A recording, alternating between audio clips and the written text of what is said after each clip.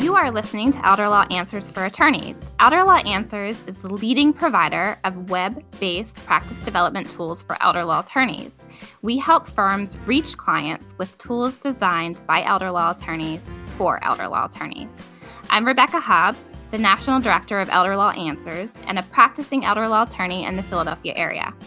In each episode of Elder Law Answers for Attorneys, we will chat with leading experts in the fields of elder law, marketing, and practice development. Our guest today is Mark Gilfix, a practicing elder law attorney in California. Prior to practicing law, Mark was a management consultant at the Monitor Group, which was founded by celebrated Harvard Business School author Michael Porter. He also enjoyed a career as a professional actor and writer, appearing on several network TV shows you may all recognize, including CSI New York, 90210, and The Young and Restless. So thanks for joining us, Mark. It's great to be here. Thanks for having me.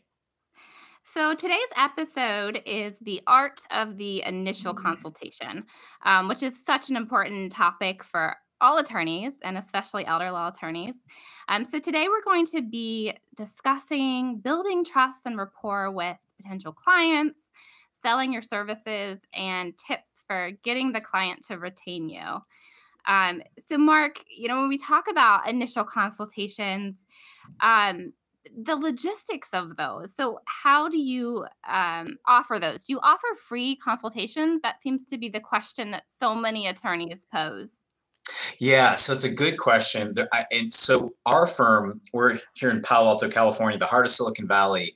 We've been around for 35 years. So we have a pretty good client base. We do a lot of public seminars. People generally know us. So we actually very rarely offer free consultations. That being said, that's not the right answer for many attorneys, especially if you're just starting out, if you're not known in your community, if you haven't been out there that much. That's not tenable for everybody. And we do sometimes give talks with specific groups that we really have a great relationship with, where we will offer a 30-minute free consultation. And usually if people give us an inquiry through our website, we'll offer a 15 to 20-minute free initial chat. There's a lot of different decisions go into whether you offer a free consult or not. But let's assume you do offer a free consult, because I think many attorneys do. And that's where you have to think about, what do you want to require from this potential client before you give them 15 to 20 minutes or 30 minutes or 60 minutes of your time. You want them to value what you're doing, whether it's free or whether you're charging. If you're charging, they've already crossed that hurdle. They've already agreed to pay you. They already value you to some extent. And that's one of the reasons we don't offer free consultations at our firm. But that being said, we probably have a few more clients if we did offer free consults. But if you do offer a free consult, I think it is important to require something of the potential client, just to make sure that they value your time. Whether that's an initial simple questionnaire or just making sure that everybody who might be involved in the decision-making process is involved on the call. A lot of different ways to do that, but there's no right or wrong answer. It's important to try to build some relationship before that initial paid meeting. So either way, no right or wrong answer, but you have to make sure that you have a good process, whether you do free or not. Yeah, I agree. We do something similar here, as far as we don't offer free consultations generally. Sometimes we'll do, like you mentioned, like a 30-minute consultation, but making them put some kind of effort into it before the appointment is a great idea, because then they come prepared for the meeting as well and can kind of, make that consultation work for them also. Exactly. And I think getting someone to take some action, if it's if they're paying you, they've already taken the action. They're paying you. By definition, they're committing in some way. But if they're not paying you, I do think some steps, you don't want to overburden anybody, but some steps that they take to commit makes it more likely they're going to work with you in the long term. Because if it's just a free, 10, 15-minute chat with no information before or nothing else, you might win them over, and we can talk about some tactics and ways to build that relationship to do it. But there's less of a connection with them. Right. Now, once the client gets there, so let's say they did their homework, they're at your office, you're getting ready to meet with them. I mean, that first meeting, that consultation is so important, because they're interviewing you in a way. They're gauging whether they like you, whether you're the right fit for them. So what do you suggest should be those first conversation starters, those initial questions you should engage with the client? Yeah, I think that's I think what you just hit on, the initial questions, the initial starts to the conversation are so, so important. And I think you mentioned my acting background, and so much Yeah. about professional acting or acting in general is about connecting. And so I think that served me really, really well as an attorney. My goal at the beginning of a meeting is not to prove to them how smart I am or how much I know. It's to connect and it's to build that relationship. And that means getting to know them. So I won't start my meetings with, okay, so what are the legal issues I can help you with? I start with questions that have nothing to do with the law. It's about getting to know them.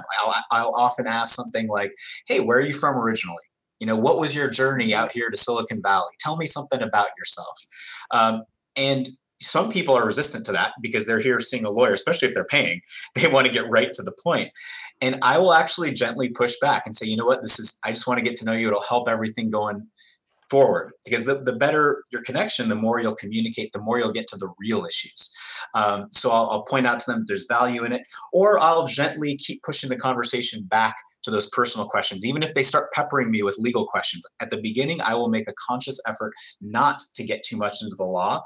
And usually, even we have a lot of engineers here in Silicon Valley. I'm sure many attorneys out there can relate to engineer Yeah. clients, and they have their bullet point list. They want to get right to the Right. point often. And even our toughest engineer clients, again, at the beginning, it can be a little bit tough, but I will always push it back. Just tell me a little bit more about you. Tell me about where you came from. Tell me about your professional background.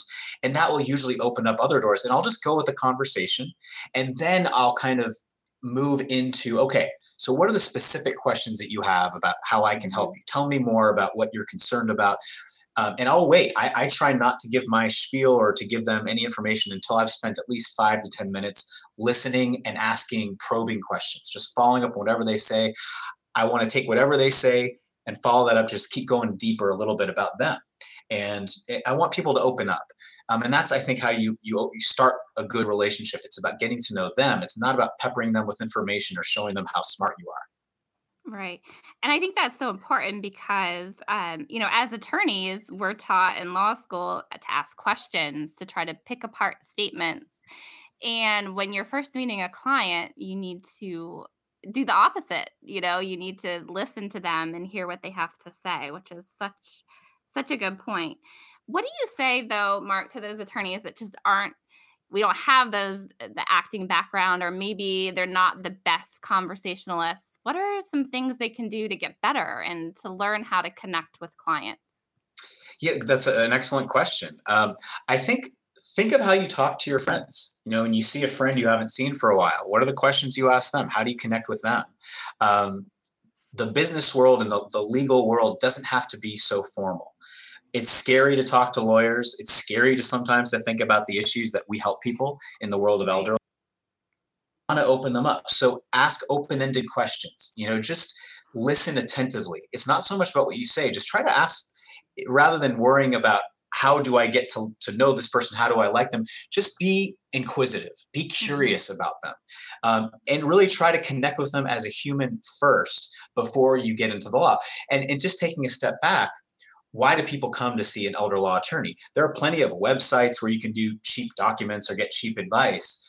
They're looking for someone who can walk them through the process. The people, by definition, if they're talking to you, they know they want someone to help them through this, and they probably wouldn't talk to you if they didn't already know that you sort of know what you're doing. So Yeah. I don't think we have to spend as much time as we might think showing them how smart we are, but they Right. definitely want to work with someone who they feel good about, who they feel comfortable with. And that actually serves everybody better, because if you feel comfortable with your professional services provider, you're going to ask them better questions. You're going to communicate better with them, allowing us to serve clients better. So, ask open ended questions. Be curious about your potential clients. Try to understand who they are, what makes them tick, what keeps them up at night, and that'll help us get to the legal issues more efficiently and I think more effectively. So Mark, after we get through that beginning part of the consultation where we do the introductions, we're kind of listening, learning about the client. How do you then transition and kind of lead into asking those questions that we need to know in order to provide that advice to the client without seeming like we're interrogating the client? Absolutely. So when we get into legal issues, I think some of the initial conversation will actually give you some of the answers you need. One of the things when I'm talking to a potential client that I always want to know is, how many kids do you have? And more importantly, what are your relationships like with your kids? How are your kids doing? And that will often lead to some of the specific legal issues that we have to deal with. So sometimes you'll actually be surprised with how much information you'll get in just learning about the client that actually answers some of the legal issues that you need to address later. I think it's just kind of there's an art to it. It's just kind of feeling out the conversation, especially if it's a time limited conversation, with most of our conversations are. Right. There's a point, usually for me, let's say it's a 20-minute call, after 3 to 4 minutes, I will want to transition and say, okay, well, from what you're saying, here are some issues that I see. If they haven't gone over their legal background, like, do they have existing documents in place? I'll get into some of that stuff.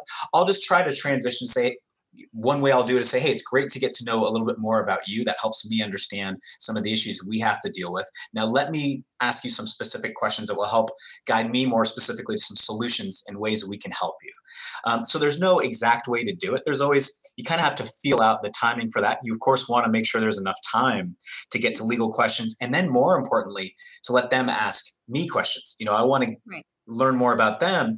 And then I think you want to make sure that you have enough time to give them some specific action items and recommendations that are very specific to them, ideally with some other client stories or examples of how you've helped people in their specific situation. There's no right or wrong way to do that, but you have to just kind of feel it out. And with some Right. people, if you have a great connection right away, maybe you go a little bit more quickly to the legal issues if you already can feel that you're kind of vibing with them. For other people, if you're not feeling it as much, you might spend a little bit more time probing them just to get to know them again as a human before you get to know them as a potential client. So no right or wrong Right. way to do it. And then we all have our own Yeah. set of questions we like to ask on the legal side. That I think it's good to just have a standard set of questions you always want to ask. But again, you might answer some of those questions in the first part of the conversation. Right. Right. So then that leads us kind of to that topic that a lot of attorneys don't like to talk about, which is selling our services. And which astounds me because so much of what we do really is making sure that we get the client and that they, retain us so that we can help them. What are your tips for attorneys that aren't comfortable with that concept of selling their services? And how do we artfully do that in an initial consultation? I think the first thing is we need to rethink what we do. We are all in sales. I mean, you can hear this all throughout the business world. Everybody's in sales. I mean, sales just means convincing people to work with you in some one way or Right. another. That's what we do. So we have to, first of all, I think, take away any stigma we have associated with that. The legal field is so interesting in that we try to hold ourselves to this unique standard that we're kind of above it all. But the Right. reality is there are a lot of non-lawyers creating all kinds of services that they claim can replace lawyers. Our Right. competition has no problem selling themselves, even if they don't know what they're doing, even if they don't do Right. a good job of getting past the surface. So, what I try to do is, again, the first part is if you can build that genuine connection, the selling is a lot easier. That it kind of is selling, frankly, when you connect with clients. The next part, though, is to give clients specific ways you can add value to them. You don't have to be pushy, you don't have to be salesy. It can just be a simple explanation of, okay, here's some of the issues I see, and here's some of the ways we deal with this. And you don't want to overcomplicate it, but you also want to emphasize that, look, I don't know everything about your situation now, but what I try to emphasize is that we can look in your situation in a holistic way. We're going to look at legal issues, we're going to look at tax issues, we're going to look at long-term care issues, and we're going to make sure that your solution really covers all of that. And that's really what makes us special. And I'll often phrase it as, this is something we're very proud of about what we Mhm. can do for clients, rather than, hey, we're better than anybody else. I don't like to Mhm. denigrate competition. I like to rather lift my role up, and Right. Right. not brag is not maybe the right word, but talk about how Mhm. proud I am of what we can do for clients, and maybe give some examples of where things are a little bit more complicated than they might seem. One big differentiator for us, and maybe for a lot of people who are listening to this, if you're in the world of elder law, is helping people think bigger picture about Mhm. long-term care and about how you can plan for more than just, hey, what happens after I'm gone. I'll emphasize how important these documents are, while you're alive. And Yeah. I'll try to frame things not in the sense of doom and gloom, but how can you empower the right people? How can you bring your family into the process? How can you link generations together as you do this type of planning? So you have to think about what makes you special. Why are you an elder law attorney? Why are you in this field? Think back to that. What makes you proud about being an attorney in this field?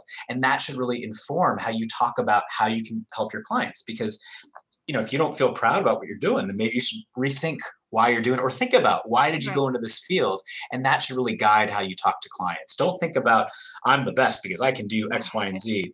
Um, Right. but you can kind of say that in different ways. If you again talk about, maybe tell some specific stories about, hey, I just actually worked with someone in a very similar situation to you. I think there are a lot of great solutions that we can work with, but it's critical that we really meet and dig into this, because I'm not doing my job unless I really get to know you and really learn more about your situation to make sure we have a great holistic approach. You want to keep reframing it. You're not competing with LegalZoom. You're not competing with some Right. online website, online service. You are showing them you're going to go beyond the surface and take a look at things holistically. And I think that kind of sells in its own way, and shows Mhm. the potential client how you're different and how you can really help them. Right. Right. Now, what about when it comes to, you've got them, you've explained what you can do for them, and you seem to be connecting with the client, and then you present them with what the cost of your services is going to be. How do you get them to the point where they're ready to actually retain you? That's a good question. Some people are ready right away. It depends on how they're coming in. Sometimes people will say, "Hey, I'm calling I'm interviewing a few different attorneys, and I want to see who the right fit is." A lot of people will say, "Oh, I have to talk to my wife or my husband," which is if it's over the phone at least. Right. And some of this goes to a lot of people. If you're going to do a free in-person meeting, you'll say, "You know what? I really want to make sure every decision maker is there, or I don't want to meet with you unless both of you, or if it's a husband and wife, I need to meet with both of you. I don't want just one." And say, well, my hourly fee is X, and then depending on what we do, these are the range of fees for other things. But I just assure you, it's an investment. It's something that will serve you and your family incredibly well long term. And getting this done the right way up front will serve you so well. It will save you so much money down the road. You might make updates, and we're here for you. But you don't want to skip doing this the right way up front. And then it all sometimes less is more. You don't need to keep justifying your fees. Just say them matter of factly. If you have a good connection with a client, they might just say, okay, don't Yeah. accept a yes if they're ready Right. to move forward. So it's different for everybody, but Yeah. I think practice it and try to reframe it, even in your quick spiel. Just reemphasize it's worth it. It's an investment. Get this done right up front. It will save you so much time and money down the road. hmm Now, we all hope and we want that client to say yes at the end of that consultation. But what happens if the client says no or is resistant to the idea of working with you? So sometimes it's a great thing if they say no. We don't want everybody to work with us. We don't want people who are going to question every Right. fee. So, Mark, at the end of the consultation, we all want that client to say yes and to sign on and retain us. But what do we do when that client is resistant to retaining us or isn't ready to say yes? So I think the first thing is there's a little small error in your question. We don't want everybody to say yes. If they're showing that they're really fee sensitive and they don't value what we're doing, if they're already trying to bargain us down, Right. probably not a great client. If they Hmm. don't value what we do, we don't want to be dragged through the coals or challenged every time that we're going to do more work for them. So sometimes a no is actually a good thing. And that goes back to why we as a practice very rarely offer free consultations outside of initial calls, because we Mm. want to screen those people out right away. That being said, Right. there are a lot of people who are on the fence who could potentially be great clients who are just a little bit unsure. So a couple things that we can do are, one, make sure you always have to have a follow-up plan. If they're not ready to commit right away, make sure that you say, hey, I'm going to probably follow up with you in a few days just to check in. You might say, I'm going to follow up with a quick note. You might, if it takes us 5 minutes to write them a very quick letter, just saying, hey, it was great meeting you. Here's some issues I think we can help you with. I look forward to speaking to you again soon. That can be helpful. But generally speaking, if people don't commit in that initial call, the odds go way, way down. or that initial meeting, the odds do go down. I was just reading Robert Cialdini's, I think that's how you pronounce his name, Cialdini, his book Persuasion, and he talks about the power of attention.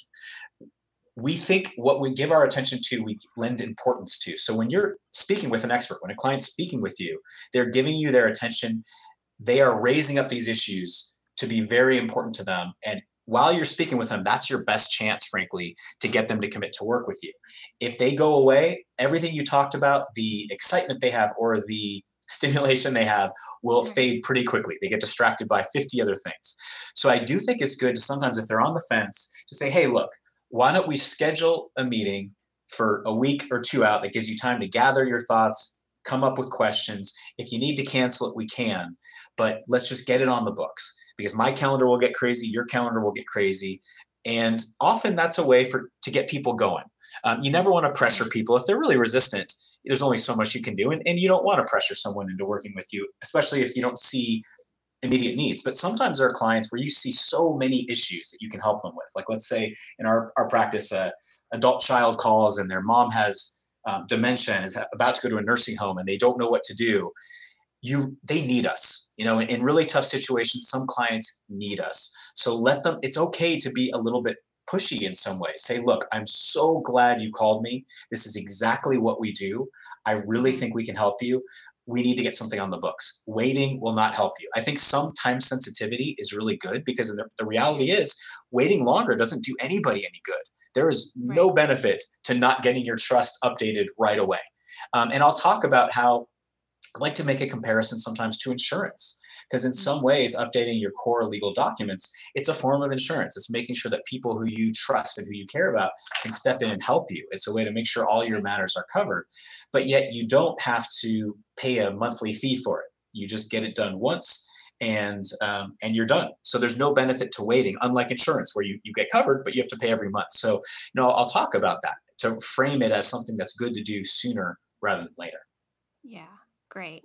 Well, Mark, thank you so much for all of this information. It has been very helpful.